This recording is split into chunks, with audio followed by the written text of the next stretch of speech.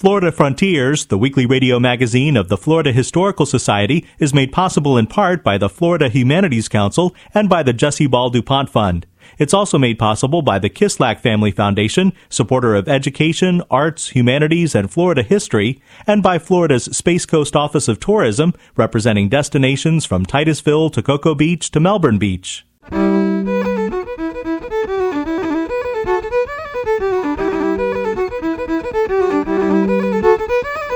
This is Florida Frontiers, the weekly radio magazine of the Florida Historical Society, on the web at myfloridahistory.org. I'm Ben Brotmarkle, and coming up on the program, the 20th anniversary Horns and Pipes concert at the Cathedral Church of St. Luke in downtown Orlando. A lot of people said, let's do this again. In the audience, we want to hear this again. And then year after year, we get such great response from the audience.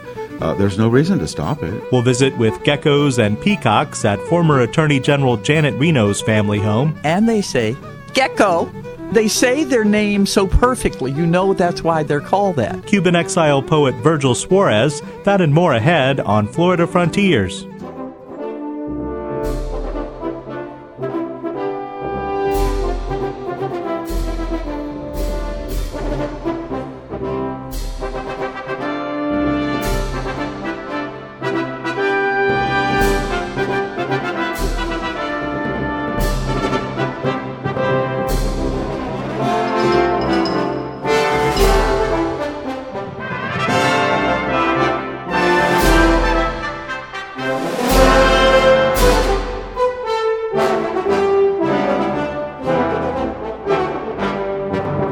"20 years ago, this Joseph Krynas arrangement of William Walton's Crown Imperial opened a concert for brass ensemble, pipe organ, and percussion at the beautiful Cathedral Church of St. Luke in downtown Orlando. This same piece will open the 20th anniversary Horns and Pipes concert on Sunday, February 10th. University of Central Florida trumpet professor John Almeida, cathedral musician Ben Lane, and a couple of their friends first came up with the idea for the concert. John Almeida. It just so happens that there were 3 professional brass quintets in Orlando at the time, and Ben and I thought, wouldn't it be great to put together a showcase concert at the cathedral that would feature each of the brass quintets. And in talking to the leaders of the other 2 quintets, I came up with the idea of perhaps hiring a couple of extra players and then having all of us combine to play some large brass ensemble music together. And that was really very exciting. We had never done that before, and I think that the response by the attendees was really terrific. And we included organ music on that first program and had all the instruments playing together, and it seemed like a fantastic thing, especially in the wonderful acoustic of St. Luke's Cathedral. And so when it came time next year to plan a similar program, we decided we would concentrate more on the ensemble music rather than individual small groups. Mm-hmm. But it would be the entire group playing the entire program with the organ taking a significant role in all of that. When Ben Lane and John Almeida were planning and rehearsing for what would become the first Horns and Pipes concert in 1992, it was a difficult time for classical musicians and classical music lovers in Central Florida. After more than 40 years of performing, the Orlando-based Florida Symphony Orchestra was in the process of dissolving. Many of the musicians playing in the first Horns and Pipes concert would perform in the last Florida Symphony Orchestra concert just a few months later. John Almeida. A number of us were playing as extra players in the Florida Symphony Orchestra, and things were not very good at that point in time for the orchestra members because they saw that the orchestra was probably going to be closing its doors. But the Horns and Pipes concert was actually a kind of a shot in the arm because we got to play together in a different kind of setting than you get to play in a symphony orchestra. And it was really a lot of fun because all of us, went to college and had brass ensemble experience, either in a small group or a large group. And so it was kind of nice to do that again after all those years, and it was just so much fun for all of us to take part in. Despite the demise of the Florida Symphony Orchestra 20 years ago, and more recently the closing of the Orlando Opera Company in 2009, John Almeida and Ben Lane say opportunities for classical musicians in Central Florida have expanded over the past 2 decades. It has gotten better. You know, the Orlando Philharmonic has continued success every year with their concert season. It expands every year. And when you go to their concerts, either as an attendee or if you're fortunate to sit in the orchestra like I am from time to time, you look out at the audience base and it grows. You know, you see concerts where almost all, if not all, of the seats in the audience in the Bob Carr are taken. And there are many other smaller groups that have come out of this renewed interest in classical music. You'll see them playing in churches like St. Luke's. You'll see them playing in different venues across the city. So I think that we see more work now for classically trained instrumentalists in the Orlando than we did a number of years ago. And through all of those years, all those ups and downs, St. Luke's Cathedral has remained committed to presenting good classical music, primarily sacred music, in concert settings as well as in liturgical services. And sometimes we have to fill the gap when an orchestra or an opera or something closes. We are a little more intentional about programming some of those musicians who have lost their venues, and we're very involved in music making in the community and in inviting local musicians to come into our church to perform for lots of different types of occasions. So I like to think of St. Luke's as sort of a little mecca for classical musicians in Central Florida. John Almeida and Ben Lane say there was already a large repertoire to choose from when planning the Horns and Pipes programs. These concerts have helped expand that repertoire even further, introducing new arrangements and original compositions over the years. The real interest in brass chamber music began after the Second World War, primarily in Great Britain by a group called the Philip Jones Brass Ensemble. And as that ensemble grew in stature and more and more composers began to write works for them, and they started composing pieces for larger groups. I think the real catalyst for the music that we play at Horns and Pipes really is Joseph Krynas, who's been the conductor for many years. He's a very notable composer, and he's transcribed an abundance of orchestral works for not just brass and percussion, but brass, percussion, and pipe organ.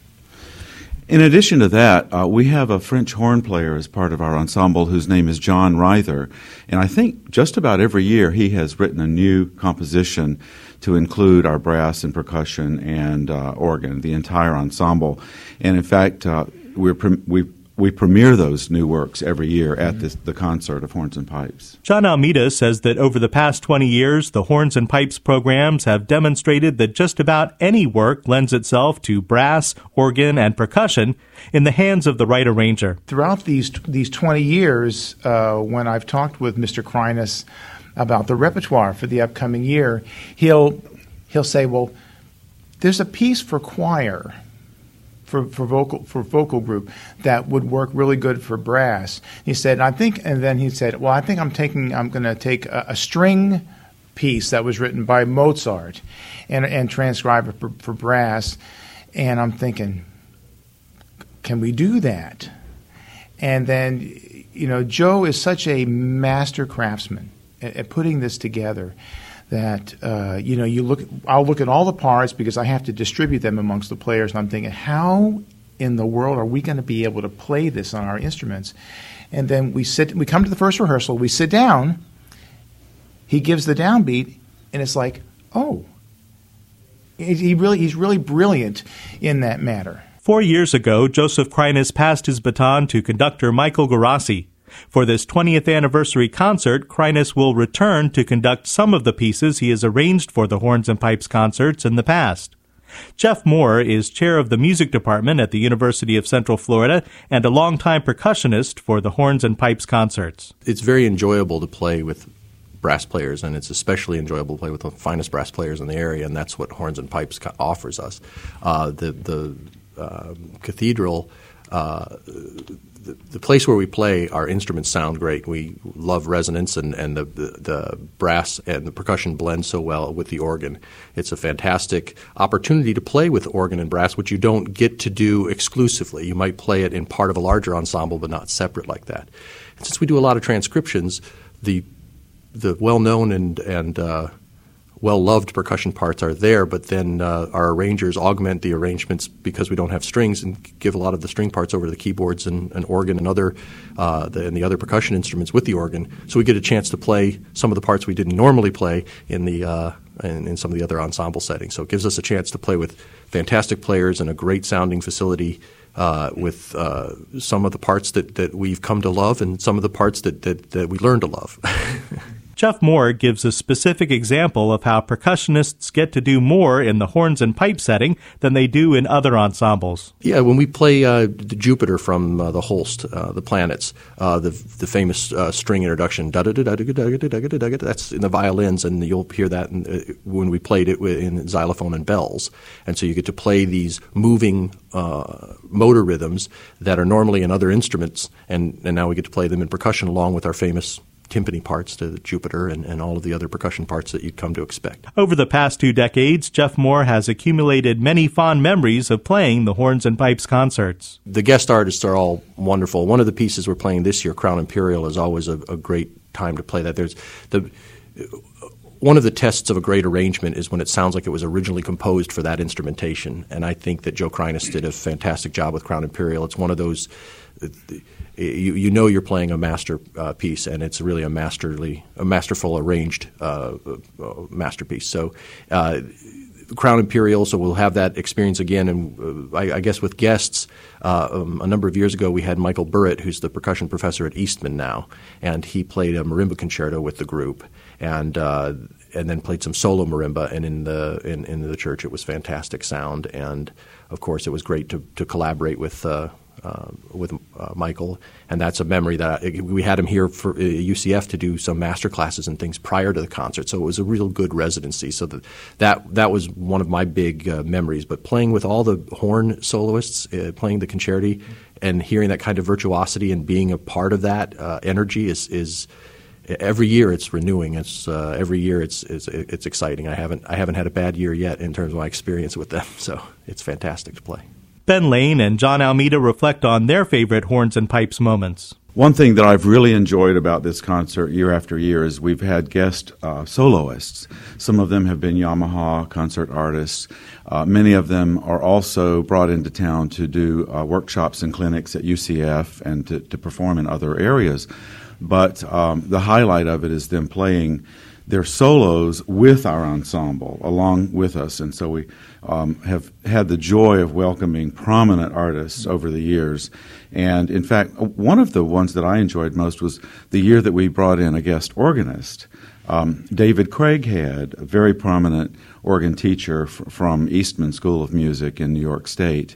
And he played some solos while he was in town, and that for me that was a special joy. Mm-hmm. But there are many soloists who play other instruments. We've been very, very fortunate over these years to bring in, as Benjamin said, some of the most prominent instrumentalists, soloists in the United States. The first one that comes to mind is Michael Mulcahy, who is second trombone in the Chicago Symphony Orchestra. He's a very good friend of Mr. Kreines, and he was in Orlando for a week, and we played some music that was crafted for him just by Mr. Kreines. There was one work that he played that was for solo trombone and organ, where Ben accompanied him, and to hear players of his level play with us in the great setting at St. Luke's, it'll send chills up and down your spine because they play so well. The soloists are so wonderful that it raises the level of performance by the ensemble that supports them. While making the Horns and Pipes concert an annual event was not the original plan, Ben Lane and John Almeida say that the audience reaction back in 1993 left them no choice. After the concert, people were asking for a repeat of that kind of a program. It was so unique that, and in such a great location, really, that a lot of people said, let's do this again. In the audience, we want to hear this again. And then year after year, we get such great response from the audience. There's no reason to stop it. We just keep it going. That's true. That's true. It's we didn't have any idea. We thought, okay, we'll go ahead and craft this concert, and we thought the bonus would just be to do some large ensemble pieces. And as Ben just said, the response by the audience was overwhelming. The cathedral was getting phone calls for, a week or more afterwards by people who had gone, and they wanted to hear it again. And I know of a group of folks from one of the big corporations here in town that they love the Horns and Pipes concert so much they put it on their calendar as a group, and they all go to dinner. And then they come to the Horns and Pipes concert. It's like an annual event. So probably out of the 20 years or so we've been doing this, there'll probably be a number of people in the audience that have gone, virtually every year. A pre-concert discussion will help to celebrate the 20th anniversary of the Horns and Pipes concerts. Ben Lane. At 2 o'clock on that afternoon, Sunday, February 10th, we are inviting everybody to come an hour before the concert begins to attend, an interview, basically, where you, Ben, will be asking similar questions of people like us. We'll have some reflections from people who are in the ensemble, from people who have put together this program over the years, like John Almeida and Joe Kreiness, and Michael Garassi, who's the current conductor of the ensemble. We'll talk about the history of Horns and Pipes, briefly, and what we do, and more importantly, the effect that the music has in communicating the music through this real unique media. This huge ensemble of brass instruments, a lot of percussion instruments as well, combined with the pipe organ. It's a great combination.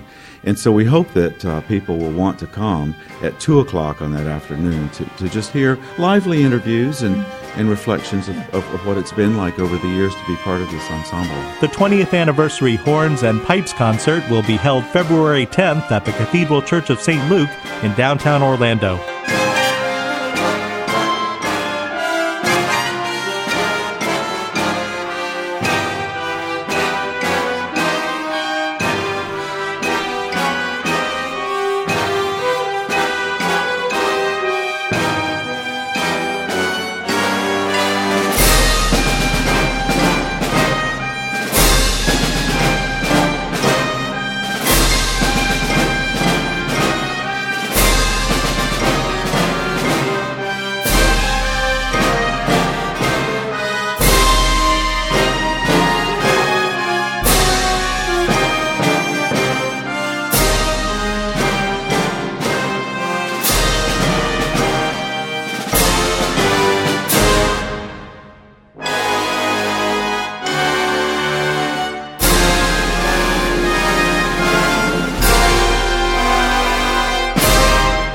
This is Florida Frontiers, the weekly radio magazine of the Florida Historical Society. I'm Ben Brotmarkle.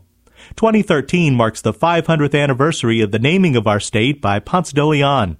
To find out more, you can watch the original courtroom drama Ponce de Leon Landed Here on our website at myfloridahistory.org.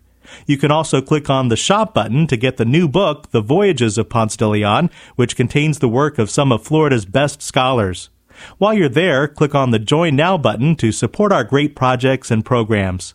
You'll receive our journal, the Florida Historical Quarterly, our newsletter, the Society Report, and much more.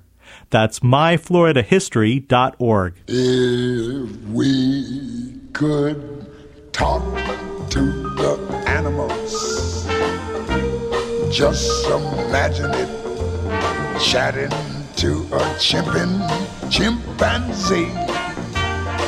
Former Attorney General Janet Reno grew up in Florida surrounded by animals. Reno's sister, Maggie Hirchala of Martin County, tells Janie Gould that Reno still loves the geckos and peacocks who live on the family property. The Reno family of rural South Dade County, Henry and Jane Wood Reno and their 4 children, lived surrounded by animals. There were the normal cows and chickens, of course, but also donkeys, macaws, screaming peacocks, and a rescued egret that had just one wing. Daughter Janet Reno, who was Attorney General in the Clinton administration, again lives in the family home. Her sister, Maggie Herchala, served on the Martin County Commission for 2 decades. Maggie says their father, a Miami Herald reporter, often brought animals home after work. Daddy tended to come home from the Spotlight Bar with the oddest collection of animals. Somebody would arrive bemoaning the fact that his wife would no longer let him keep the macaw. And Daddy would come home with Mickey, the macaw. Daddy also came home with a monkey, and he came home with 2 donkeys, Felix and Pedro. Are there still animals in the household? Geckos, the large Asian geckos that get to be a foot long. And they walk around on the ceiling upside down. Inside the house? Oh, yes. They most like it inside the house. And they say, gecko. They say their name so perfectly, you know that's why they're called that. They're nocturnal. So you have to be sitting with the lights turned down, and then right above your head you hear, gecko! Do they want to be fed or what, or are they just announcing their presence?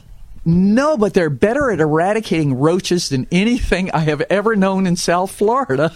We did have a bad time some years back when the house was about to be tinted for termites. My sister is very soft-hearted. She thought that she should catch all of the geckos in the house and temporarily cage them outside so they wouldn't be hurt by the tinting.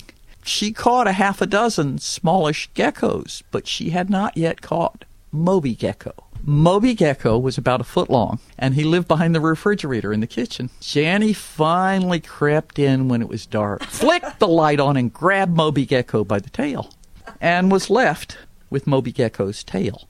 Now, Janny majored in chemistry. I minored in biology, so she didn't know that Moby Gecko was okay.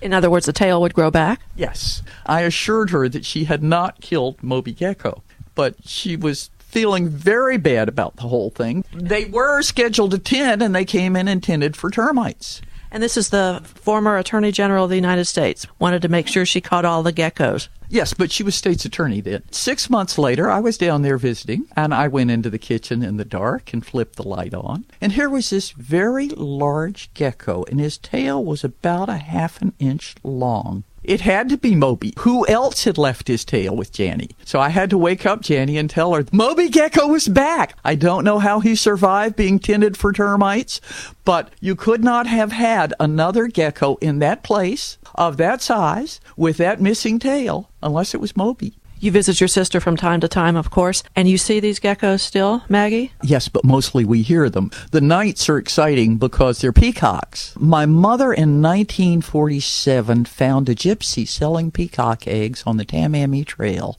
and bought 2, and she put them under a duck. Ducks will raise other birds' babies. The ducks raised up a male and female peacock. There have been peacocks around the place ever since. Come springtime, they scream. My father loved grand opera. When he would turn up Aida as loud as it would go, the peacocks would all scream. Nowadays, when we have somebody spending the night who hasn't been there before, we have to warn them that you may hear the gecko going gecko, and you may hear the peacock screaming, and not to worry, it's okay. Maggie Herchala, an environmentalist and land planning expert, still lives in Martin County. Janie Gould from WQCS prepared that report. And they could talk to us.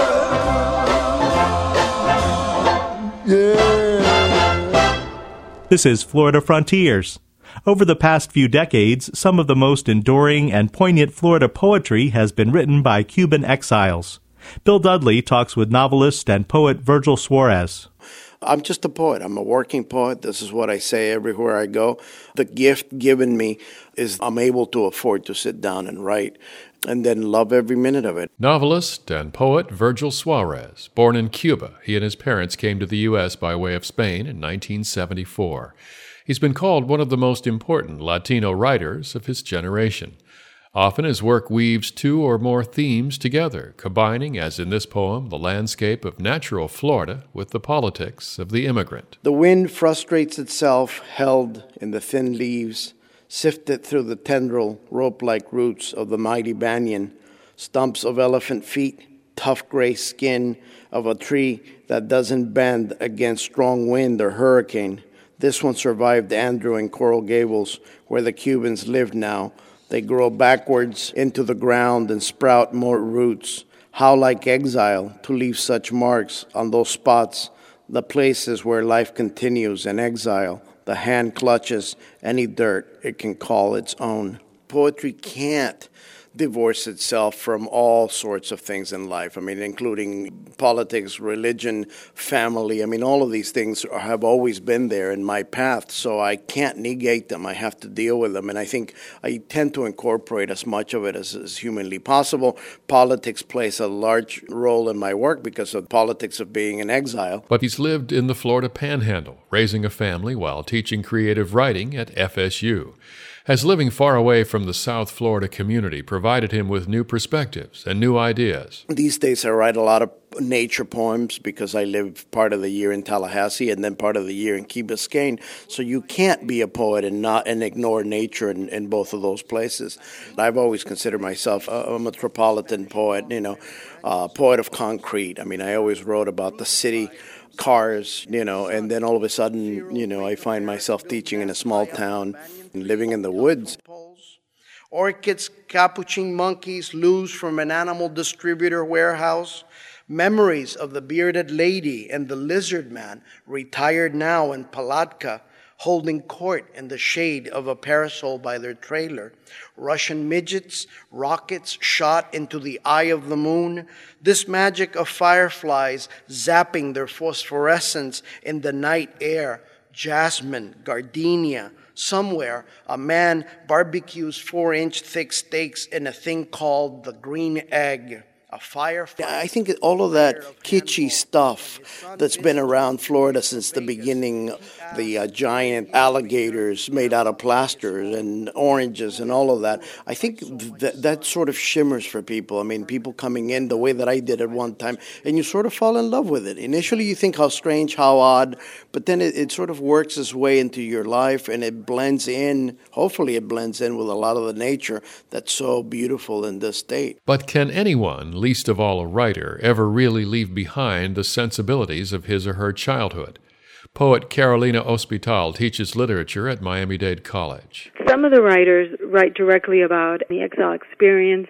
Other writers, particularly those that have been here a long time, who perhaps write in English, may not necessarily always have the exile experience as the topic, yet their work reveals what I called an exile consciousness, a yearning for connection, a sense of other, maybe the importance of imagination or memory, so that these themes are revealed even though the poem may deal with a different topic other than directly the exile experience. More than ever, I think we're all exiles. I think it's sort of become a universal. We begin somewhere and then we move. Nobody really is born into a place, a little town in Ohio, and then stays there all their lives.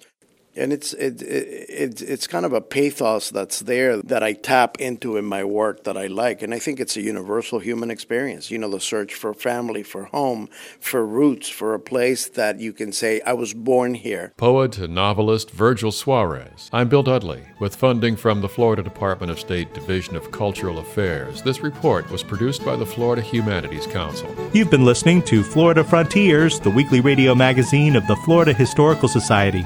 Join us right here again next week, and until then, visit us on the web at myfloridahistory.org and join the conversation on Facebook at Florida Historical Society.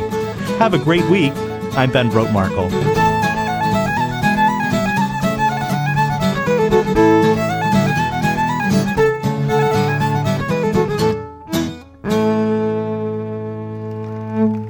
Florida Frontiers, the weekly radio magazine of the Florida Historical Society, is made possible in part by the Florida Humanities Council and by the Jessie Ball DuPont Fund.